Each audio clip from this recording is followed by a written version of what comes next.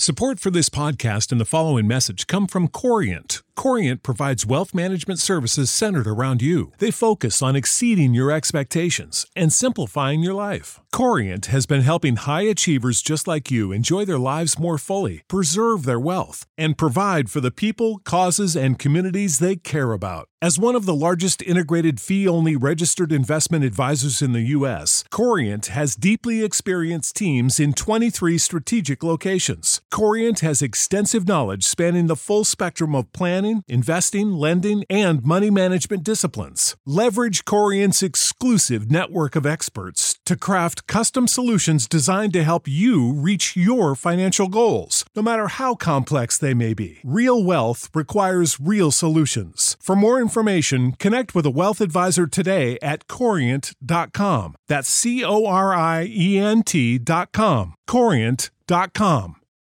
Without the ones like you, who work tirelessly to keep things running, everything would suddenly stop. Hospitals, factories, schools, and power plants, they all depend on you. No matter the weather, emergency, or time of day, you're the ones who get it done. At Grainger, we're here for you with professional-grade industrial supplies.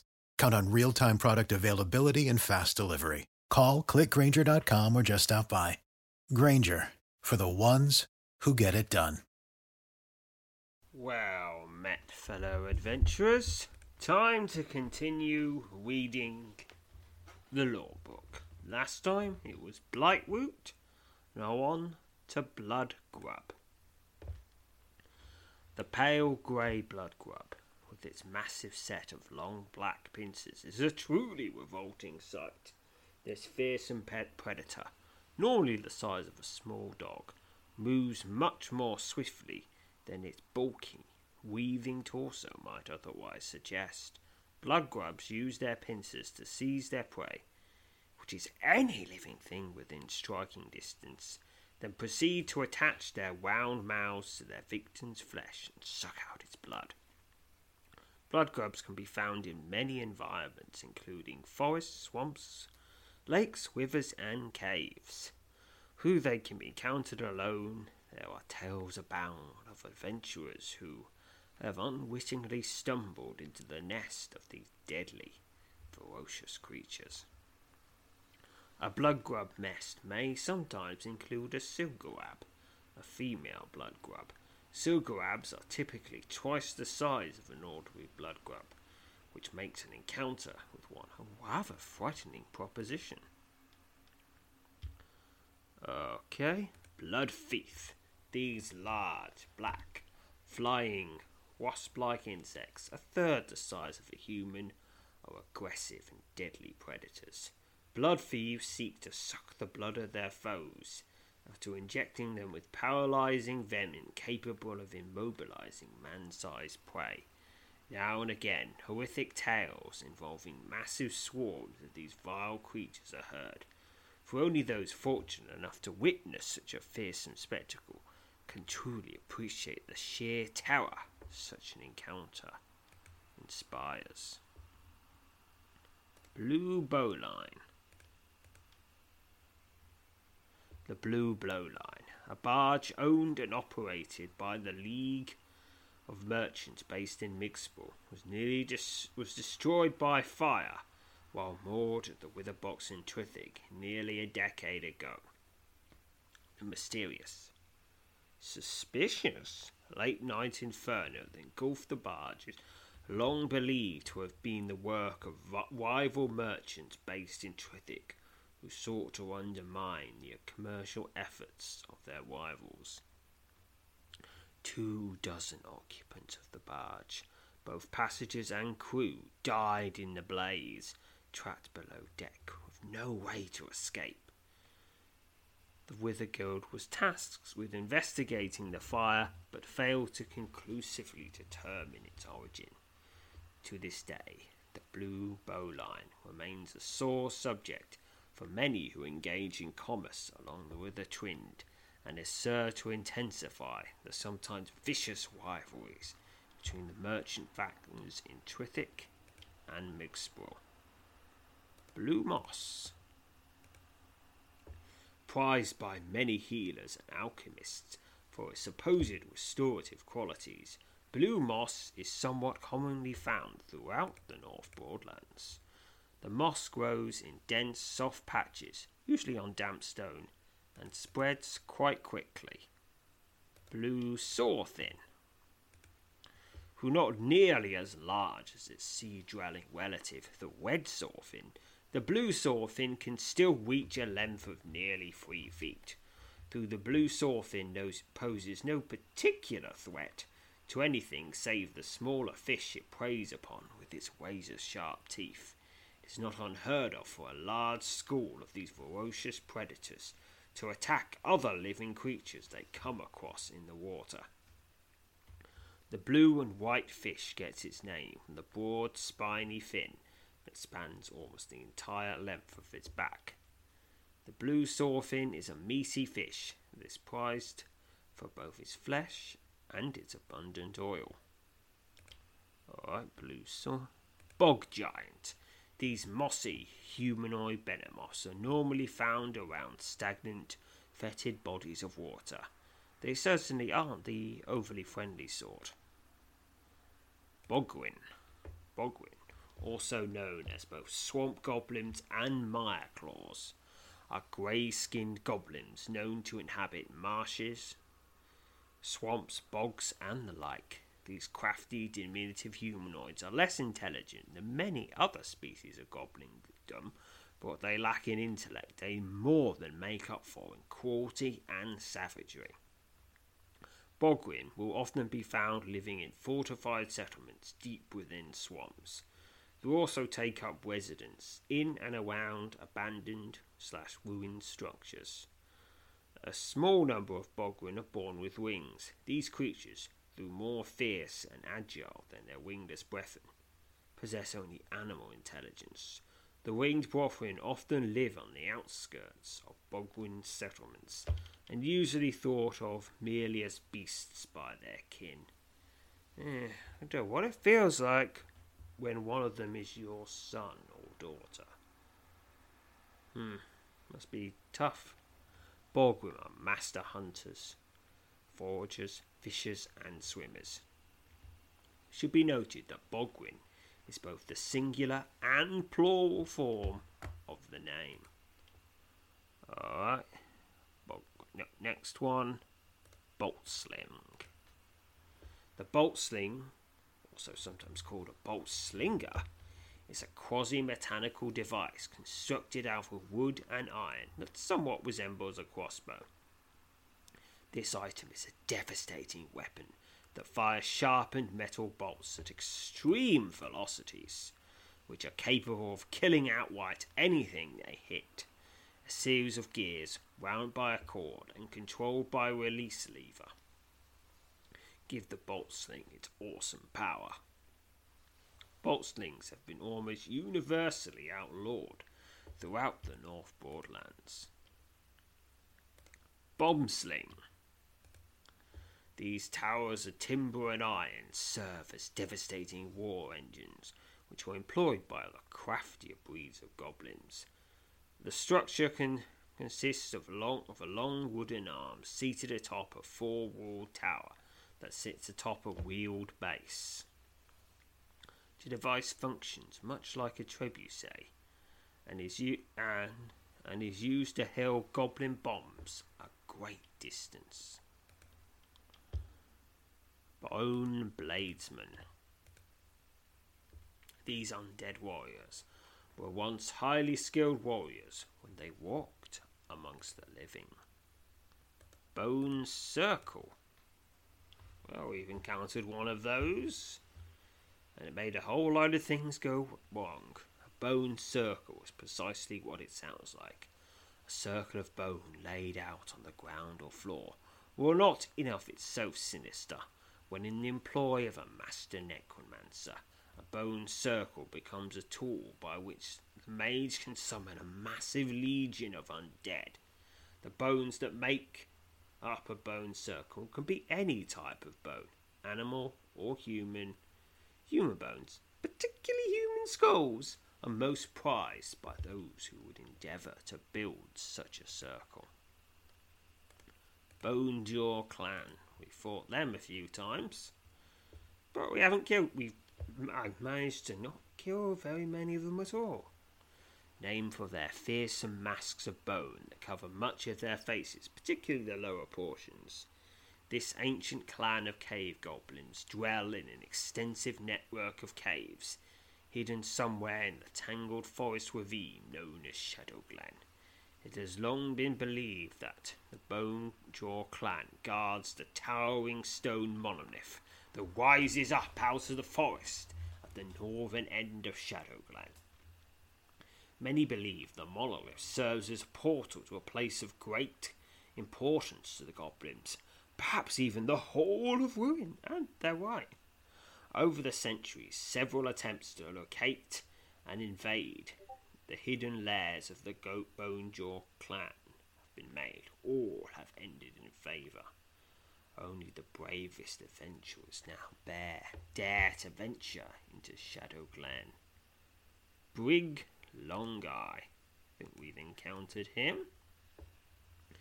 The legend of Brig Long Eye is the subject of much debate in the alehouses and paleo dens throughout Tysa. Once one of the wealthiest men in the entire kingdom, he disappeared in a blizzard over 3 centuries ago while en route to Talonus from Port Halleck. Many believe that his restless spirit still wanders the countryside between the two cities.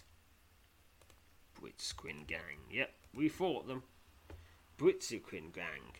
Named after the street in Traffic, the Britsquin Gang was a band of rogues that earned a reputation not only for their brazen acts of thievery, but also for the savage brutality they often employed. Led by a Fedanese master thief, Lave Cthulhu, the gang earned a fearsome reputation and managed to evade capture for more than a decade. Finally, in a standoff with the city guard, Cthulhu and a good number of his men were burned to death when the tavern in which they were holed up was set aflame. For the 200 years since their demise, it has been said that the spectre of Cthulhu and those of his minions still haunt the city, seeking revenge on those who brought their reign of plundering to the end. Well, that's kind of difficult because they're all dead.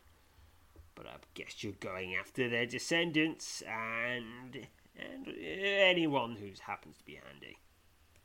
You know what happens when you've been doing revenge for so long, you kind of forgot who you're revenging against. The Brogmen is next.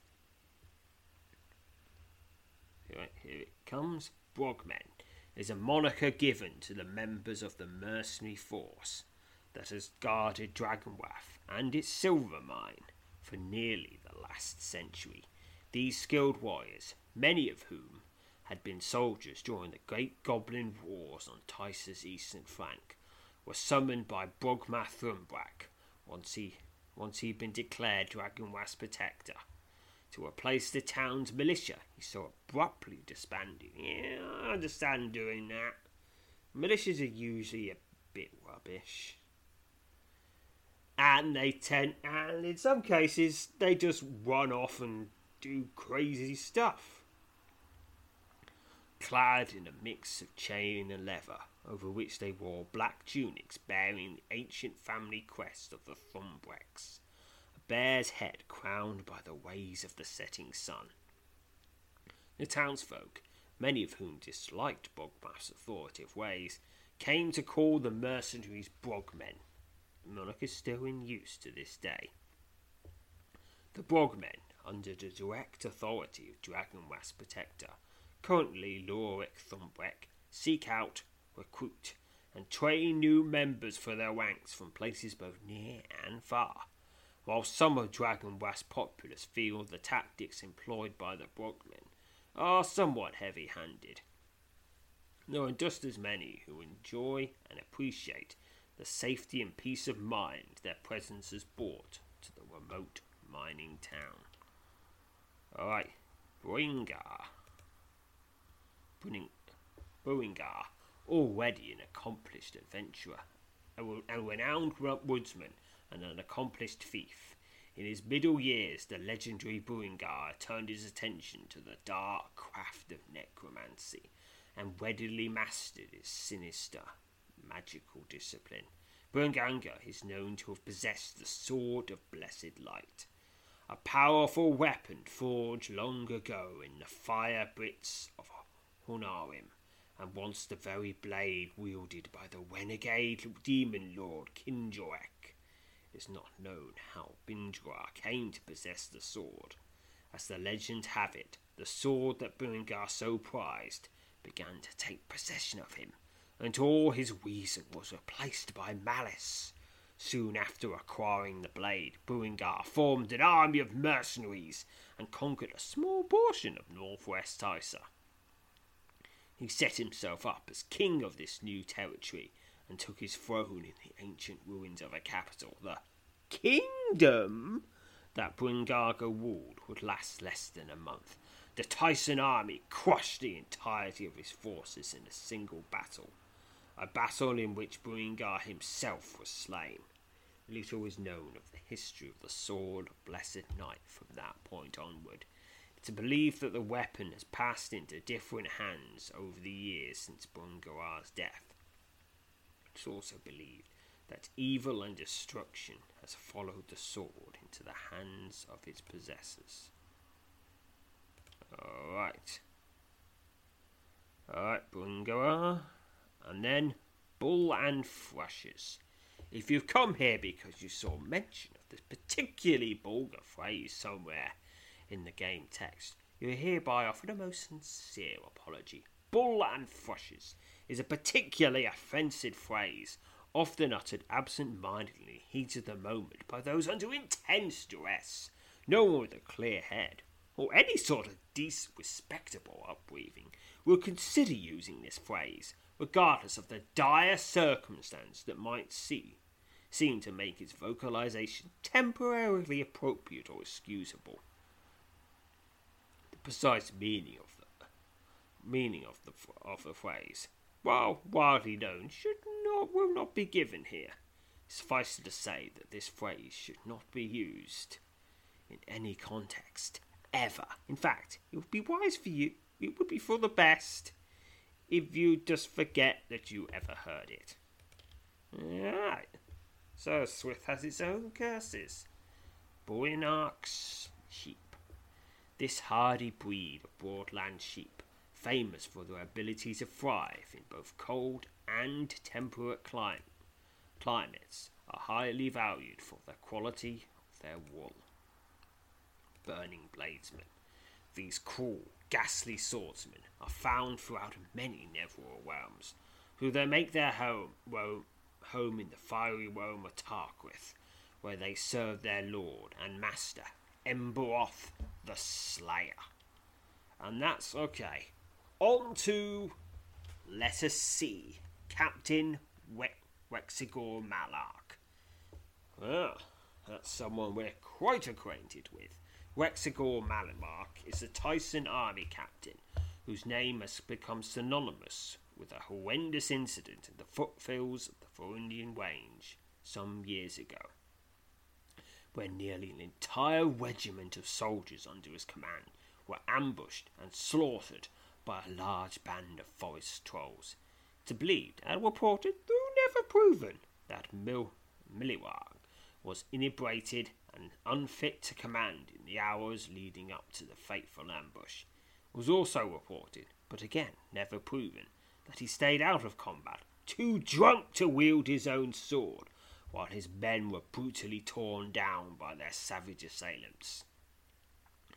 Prior to this incident, Captain Milark enjoyed a distinguished career in the Tyson army, where he led several successful campaigns against goblins and trolls in the wilds of the kingdom. Rumours concerning his incessant and excessive imbibing have never been adequately substantiated.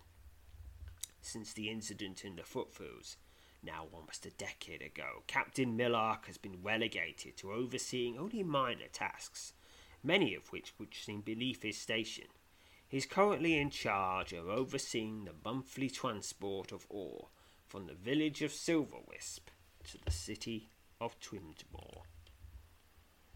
Alright, Carnage Crawler, and we've seen a lot of those, particularly recently. These massive, many-legged insects prowl caves and other dark out-of-the-way places in search of dead and decaying flesh on which to feast. Their circular mounds are winged with razor-sharp teeth. Kalina Suf, the Grey Mage, we just met in the last episode.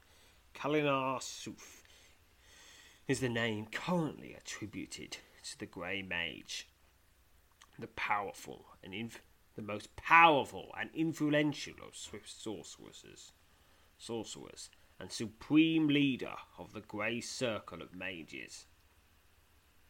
It's believed that Kalina Suf, a woman whose origin and history are not known, and who has only ever been seen by the closest members of her inner circle a handful of times over the last few centuries, is nearly 500 years old. Little else is known about her. Cavaclaw. Cavaclaws are small humanoids, about 2/3 the size of the average human, that are closely related to goblins. They are thick, leathery skin like goblins, which is almost always a deep shade of green.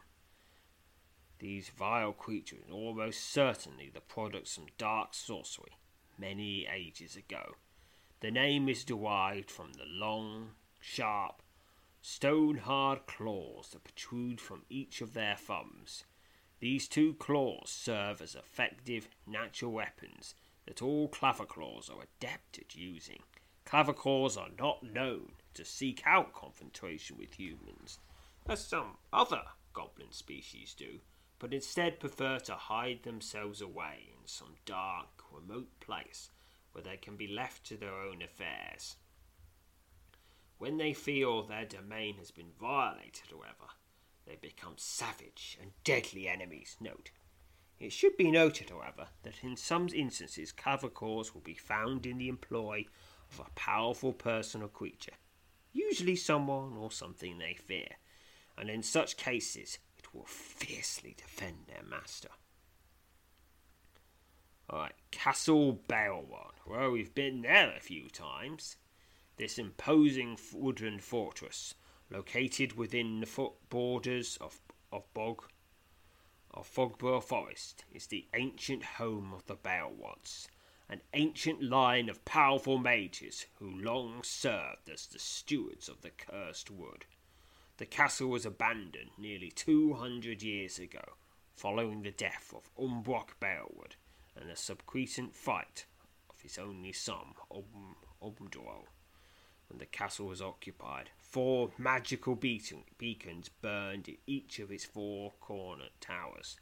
The beacons were said to have the power to ward off the creeping curse that has long plagued Fogborough, and protect the abode of the stewards as they waged their incessant battle against the growing evil in the wood. Yeah, alright, Catamarock. We've seen a lot of those. These wicked humanoids, found in several of the deeper realms of the Neverness, have the head, hands, feet, and tail of a cat. The Catamarock are nimble, clever, and cool, and do not tolerate other species except as slaves. Catamarock are immune to the effects of nearly all non-magical fire, and they have the ability to ignite themselves at will, making themselves both fearsome and dangerous in the eyes of any would-be foe. Master Catamarock warriors are said to have 9 lives, and are believed to grow in power with each of their new incarnations. Fortunately, I haven't met many of those Master Catamarock warriors, because if I had to fight all the ones I fought 9 times, it would take a while. It's believed that these scheming and warlike cat beings control vast empires in several of the countless realms of the Neverness. Cave Goblin. Now we fought a ridiculous number of those. Cave goblins, like most other goblins, are a cruel, savage race of demi-humans who thrive upon deceit, murder, and chaos. Cave goblins are somewhat akin to shade goblins, who they are larger and stronger. As their name suggests, they prefer to dwell in large caves and will fiercely defend their lairs against any and all threats. Though they prefer the dark, unlike their shade goblin kin, these foul creatures are not completely adverse to the light of the sun. This generally makes them a wider ranging and bolder enemy. The majority of cave goblins live in sizable clans, though the larger and stronger the breed often choose to strike out on their own, seeking out a solitary and cruel existence in some dark corner of the world. These malevolent creatures share with all goblindom a deep hatred for humanity and all that it represents. Caves of Mauermark. The fabled Caves of Mauermark, tucked away within the tangled heart of Belsong Slough, remain a place surrounded in mystery, its origin and history steeped in legend. As told in countless tales, Mauermark was once home to a race of beings formed out of living stone, known as Wailunoak. These malevolent beings kept watch over the caves and its many hidden secrets. According to the legend, a great cataclysm befell the Wailunoak, and the guardians of Mauermark slipped back into the shadowy recesses of the great caves and vanished. For over 1,000 years the caves were lost, all but forgotten. Then, nearly 2 centuries ago, Mauermark was rediscovered by a band of intrepid explorers from Trithik. These 4 brave souls plunged into Belsong Slough and found the mouth of the legendary cave. The adventurers, led by the sorceress named Kelisar, made several expeditions into the caves, recording their findings and progress in a series of journals. Deep inside the taverns, they encountered an area where the damp air of Mauermark turned poisonous. After losing several members of their parties to the deadly atmosphere, Kelisar and her companions abandoned the exploration of the caves. Since Kelisar's expedition into Mauermark, many adventurers have attempted to follow the path laid out by the sorceress and her band of explorers. So far, none have been able to figure a way past the toxic breath that rises out of the murky depths of the caves, though numerous indeed are those who perished in the attempt. Alright, next up is Charna. Charna is Tysa's second largest seaport. This bustling town sends a great deal of commerce south along the Wither Twin to the ports of Migsborough and Trithik, and beyond. Once a haven for pirates and smugglers in the past, Charna has cleaned itself up and restored much of its reputation. Thane Montrell, one of Tysa's 5 Thanes, hails from Charna, and he is responsible for chasing much of the lawlessness out of the port city. And I was a substantial amount of help in doing that back in Proving Grounds number 2, Chotorak. These large, docile, winged reptiles are commonly mistaken for dragons, though the shape of their wings will usually give them away. Unlike dragons, Chotorak do not possess a breath weapon and are easily trainable as mounts. Though rare in the northern reaches of Swith, Chotoraks are quite common in the far south. Circle of Warding. Circles of warding, typically composed of either 9 or 11 roughly square stones, have been used for ages to protect people and places from evil spirits and dark magic. The stones that make up these arcane circles are usually engraved with 1 or more symbols of warding that supposedly contain the magic that serves to create the circle's aura of protection. While powerful sorcerers are indeed capable of creating functional circles of warding, it's believed that most of the circles have either never been enchanted or have long since lost any protective powers they once possessed. Many remote towns and villages across the North Broadlands still employ circles of wardings. Alright. City-state of Cardston. Yes, we went there and it was... Or maybe we didn't. It's complicated. And it was a rough time. The powerful and remote city-state of Cardston, situated at the edge of the ancient wood of Mira Thoril, has since its founding nearly 1,000 years ago ruled the forests and plains south of Mount Maeltar with unmatched and fearsome military might. Though by no means a warlike state, Cardston has always maintained one of the most powerful armies in all of Northern Swift. At its outset, Cardston was governed by the Council of Five, elected by its citizenry. The council was headed by a sick figure, appointed by the councillors themselves, known as the Sentry. The Sentry ultimately supported or rejected the governance provided by the council, but could not impose governance upon the people of Cardston. All authority originated from the 5-member assembly. For over 1,000 years following its founding, Cardston thrived under the governance of its elected council and the wisdom of its appointed sentries. Nearly 2 centuries ago, however, war erupted within the city-state. Corruption within the Council of Five sparked the bitter 2-year civil war, which ended with the dissolution of the body and the death of its current sentry. The ashes of war, there arose a mysterious and powerful figure, known only as the Grand Sentry.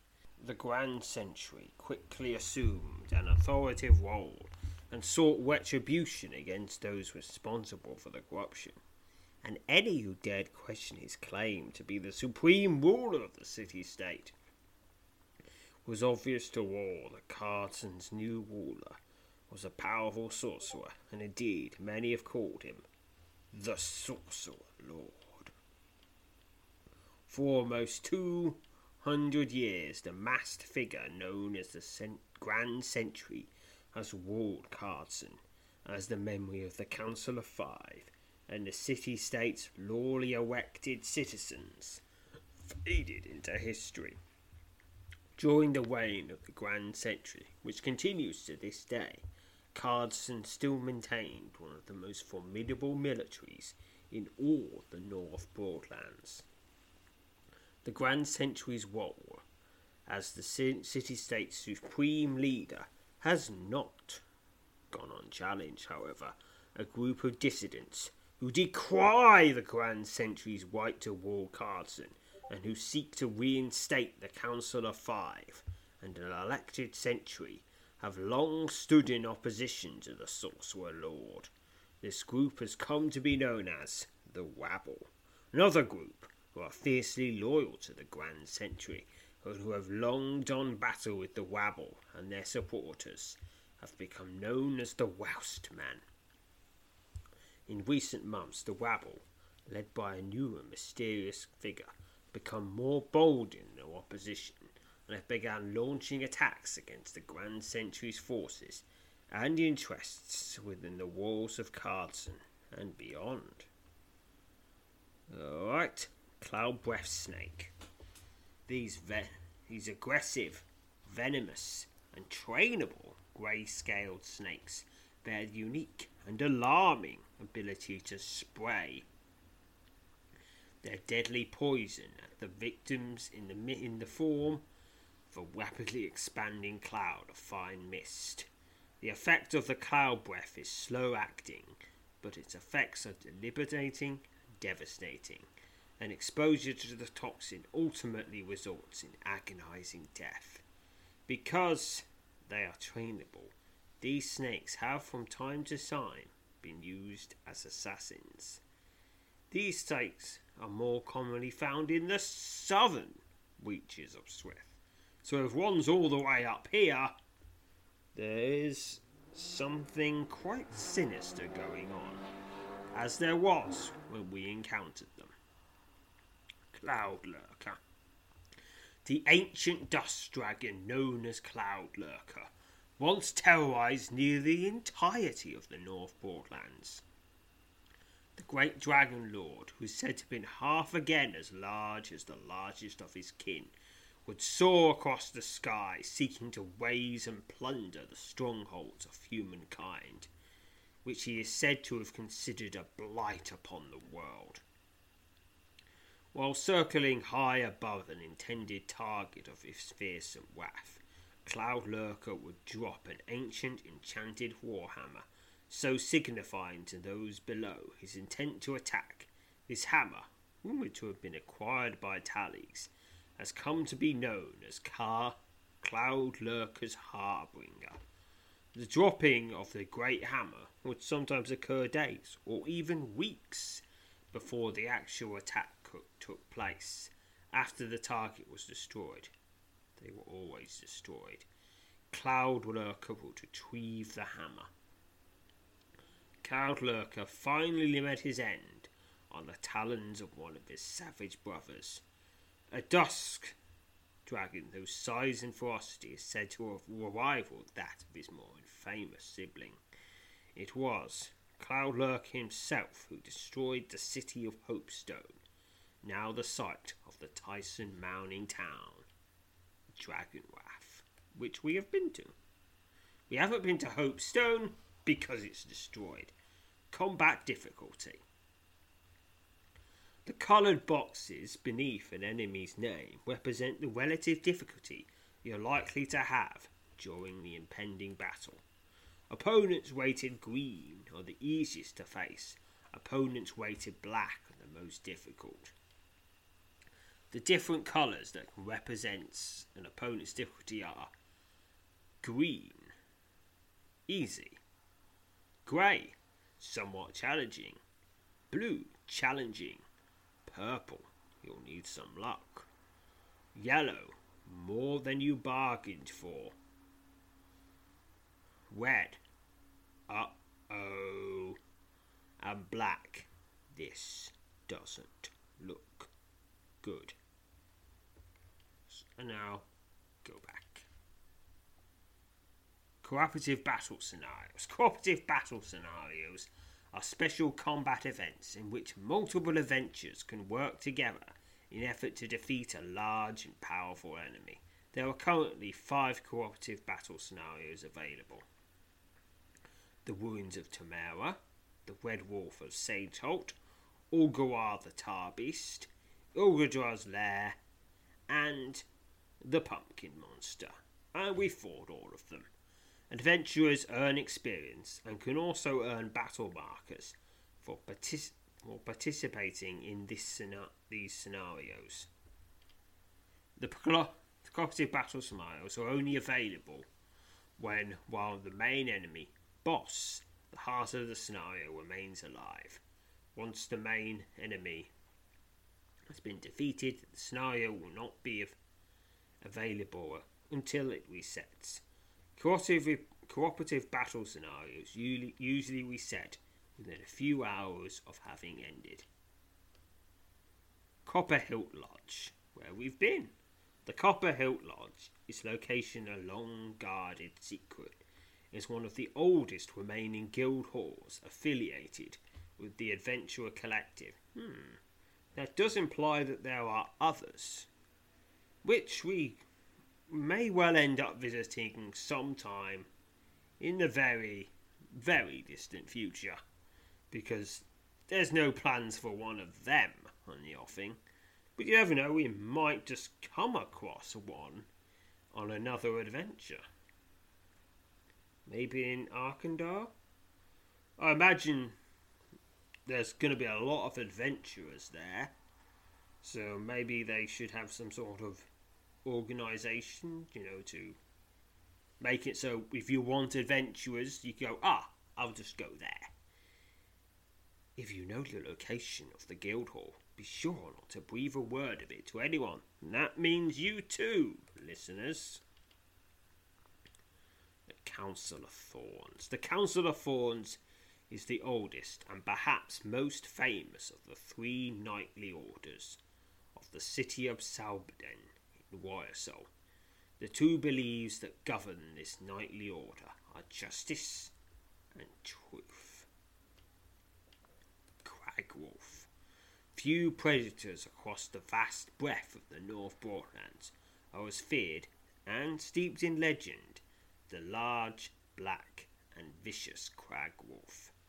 These savage creatures, nearly half, again as big as their smaller wolf brethren, are strong enough to bring down a horse and aggressive enough to prey on all but the very largest denizens of the wild.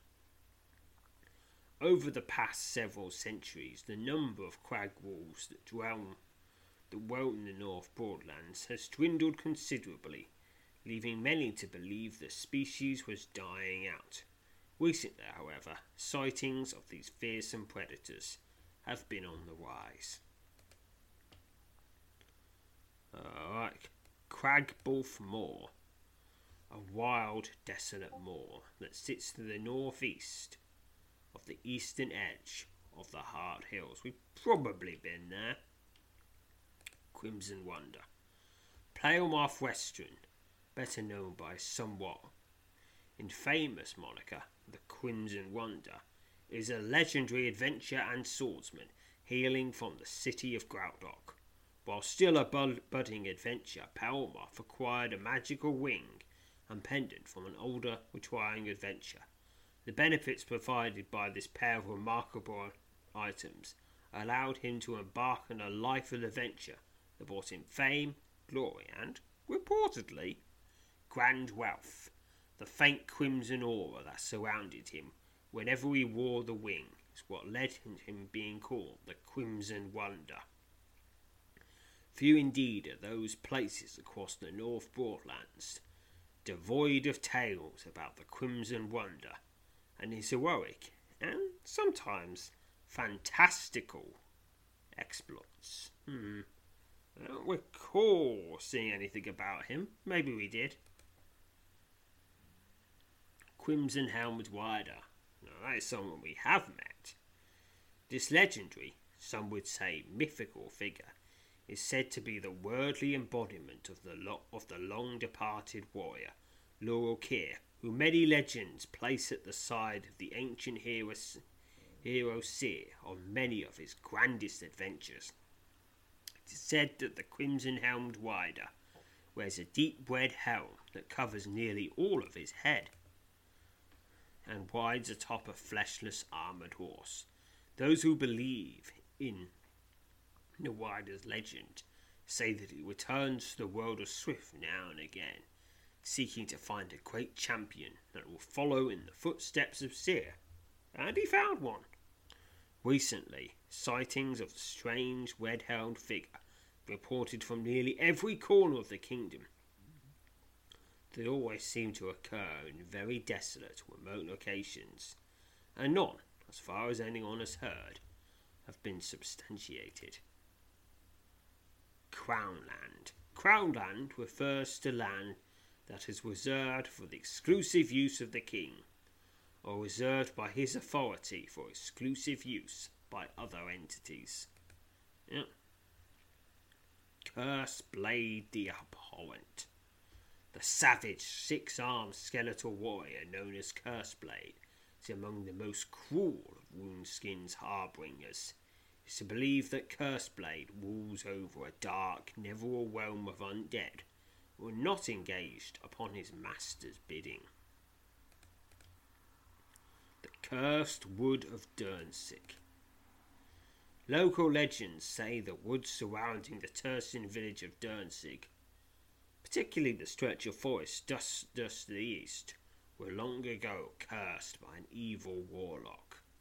Many strange sightings and occurrences over the years have been attributed to the curse. Okay, let's see. Yeah, we've got time for more. Diloloth the Necromancer.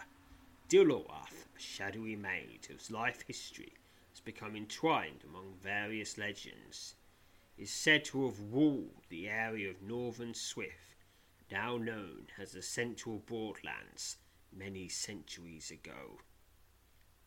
From high within the Dread Tower, Diloloth is said to have commanded a powerful legion of the undead, who did battle with the armies of men, and secured for the evil mage a reign that lasted over a century. Diloloth's arch enemy was the warrior Jast, whom he finally defeated at the Battle of Dread Tower.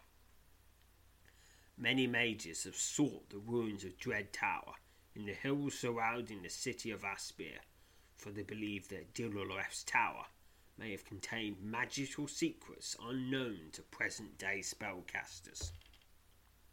The remains of the tower have yet to be discovered. And there is no link for Battle of the Dread Tower. That's why we haven't already read it. Dagger Peak. Though not among the highest mountains in the Allspawn Range, Dagger Peak, crowned by a blade-shaped pinnacle of rock, from which it derives its name, has long been a source of countless tales and legend. It's believed, though not recently confirmed, the mighty forest giant Warnoak still resides at the summit of Dagger Peak, from which he commands the mountain's savage weather, deterring any who might dare trespass upon his frozen domain. Tallis, the legendary master adventurer, claims to have nearly obtained the summit of Dagger Peak before encountering, and subsequently fleeing from, a group of Iragal in a high mountain pass. Well, we kind of went to Dagger Peak, but not really, because it was an Oakenstone Mask adventure. Death Barb Spiders. These giant, venomous, green and black spiders, many of which grow to reach the size of a large dog, are named for the long barbed stinger that protrudes from the end of their tapered abdomens. The venom injected by the barbed stinger serves to incapacitate the spider's prey and can ultimately paralyze creatures man-sized or smaller. Once thought to have gone extinct, sightings of death barb spiders have occurred with greater frequency over the last few years, all across the North Broadlands. Yeah, we've seen some of them. Devourer. Devourer is a name attributed to two distinct but equally unpleasant creatures an adventurer might encounter in the course of an adventure. The first type of adventure is a name given to a particularly savage breed of wolfkin that prowl the wintry Neverall realm of Alcanamelec, seeking to devour the paleo-bred men who dwelt there. The second type is a large, black, slime-covered worm-like creature that dwells in dark, watery lairs where it feeds on all manner of biological material refuse. A devourer's cavernous, wing-shaped mouth, though devoid of any teeth, is capable of delivering a crushing bite to easily kill even very large prey. Rumours of devourers prowling the maze of sewers beneath the streets of Trithik have existed for more than a couple of centuries. Okay, and then Domu. Domu are an ancient race of tree beings, not commonly seen in Swift for many centuries. Those Domu who remain are sly, reclusive creatures who choose to avoid the world that is changing around them. Domus are exact replicas of large hardwoods, and with their eyes and mouth closed, it's impossible to tell them apart from other trees in the forest.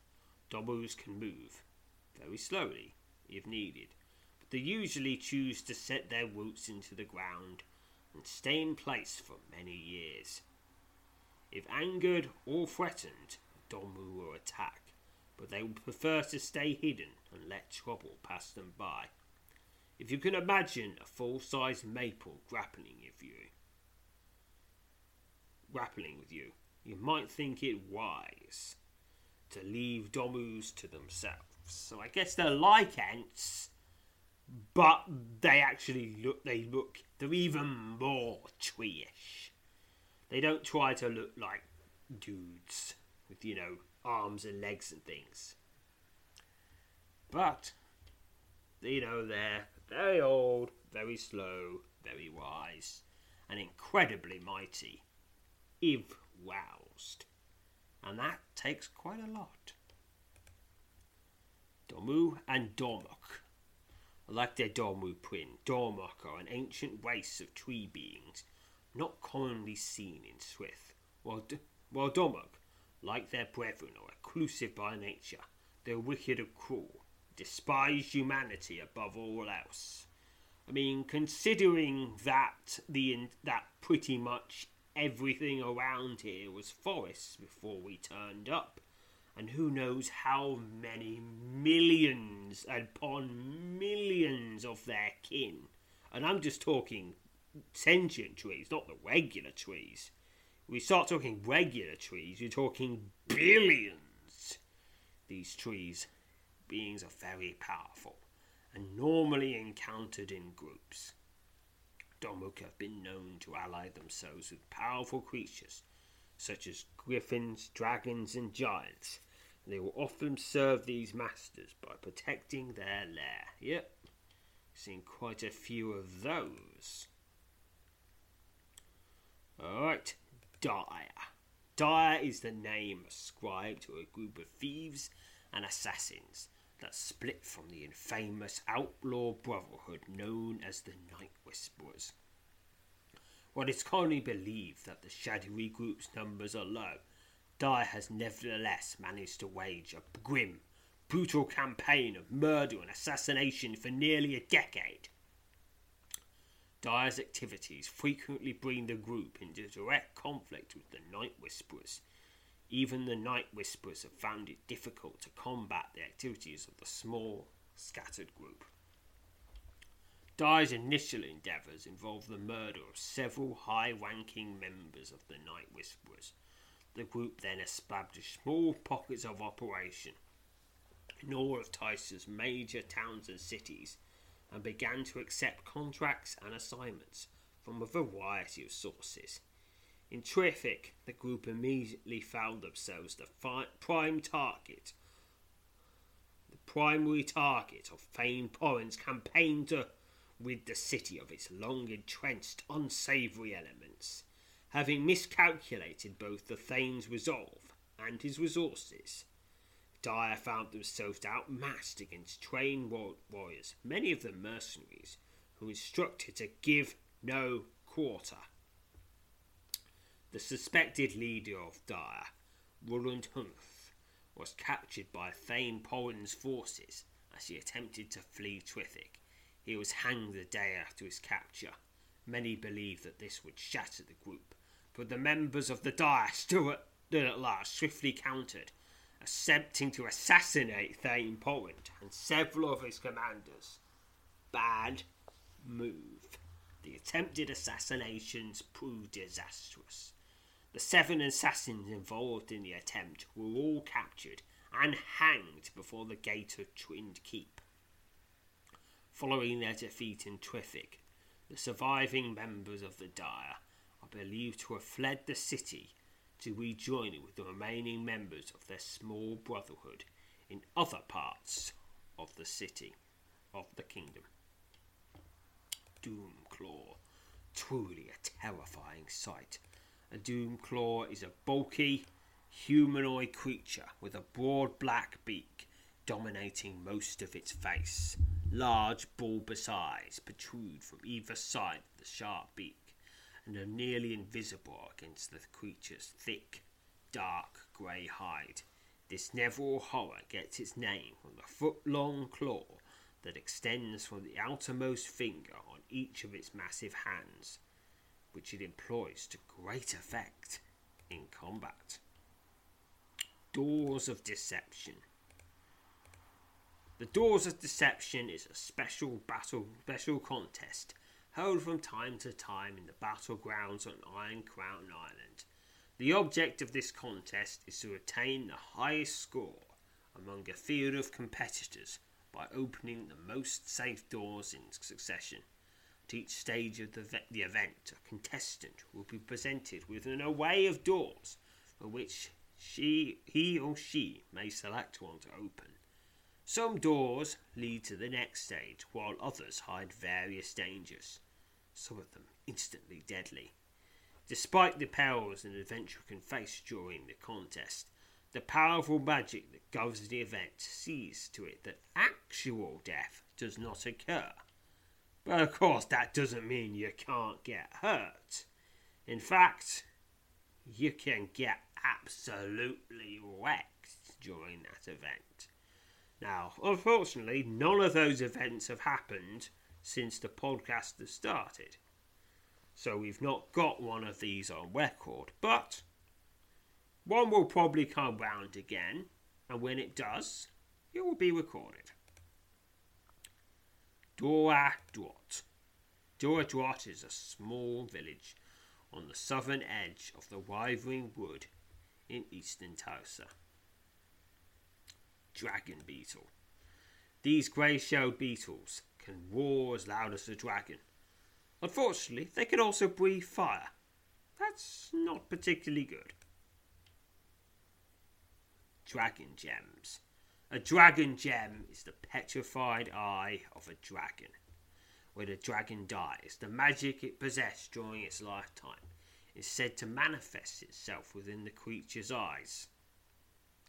Shortly after death, a dragon's eyes will naturally petrify, becoming nearly as dense and hard as diamonds, and shrinking to barely a quarter of the size they were during life. Because of the potent magic they contain, dragon gems have long been sought by enchanters and other mages. Dragon gems are often used to adorn and enchant both weapons and armour, and to enhance the effects of certain types of magic. Some dragons, notably sea dragons, are known to hoard the dragon gems of their kin, which they use to enhance their own mastery of magic. And we've seen one of them, and we helped it reclaim its hoard. And it was a very good thing we did, and not just because we got 24 AT at the end of it. Alright, Dragonmere Deep. The smoldering swamp, known for ages as Dragonmere Deep, is home to both wild beauty and unspeakable peril. Even the boldest of adventurers choose to avoid this treacherous bog.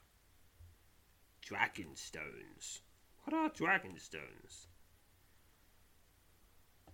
Oh, right. Dragonstones. Expanded info not available. What if I change it to Dragonstones? Nope. That just seems to be, it was put on the list, but it's not there.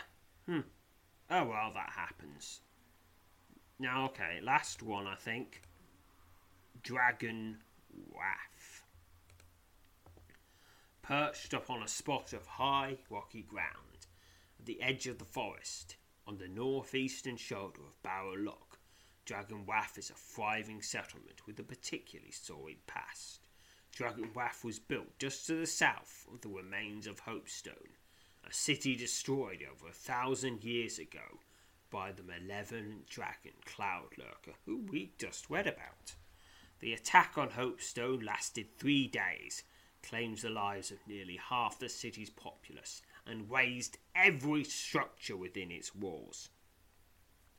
For over 500 years, the ruins of Hopestone and a wide swath of land surrounding the remnants lay abandoned.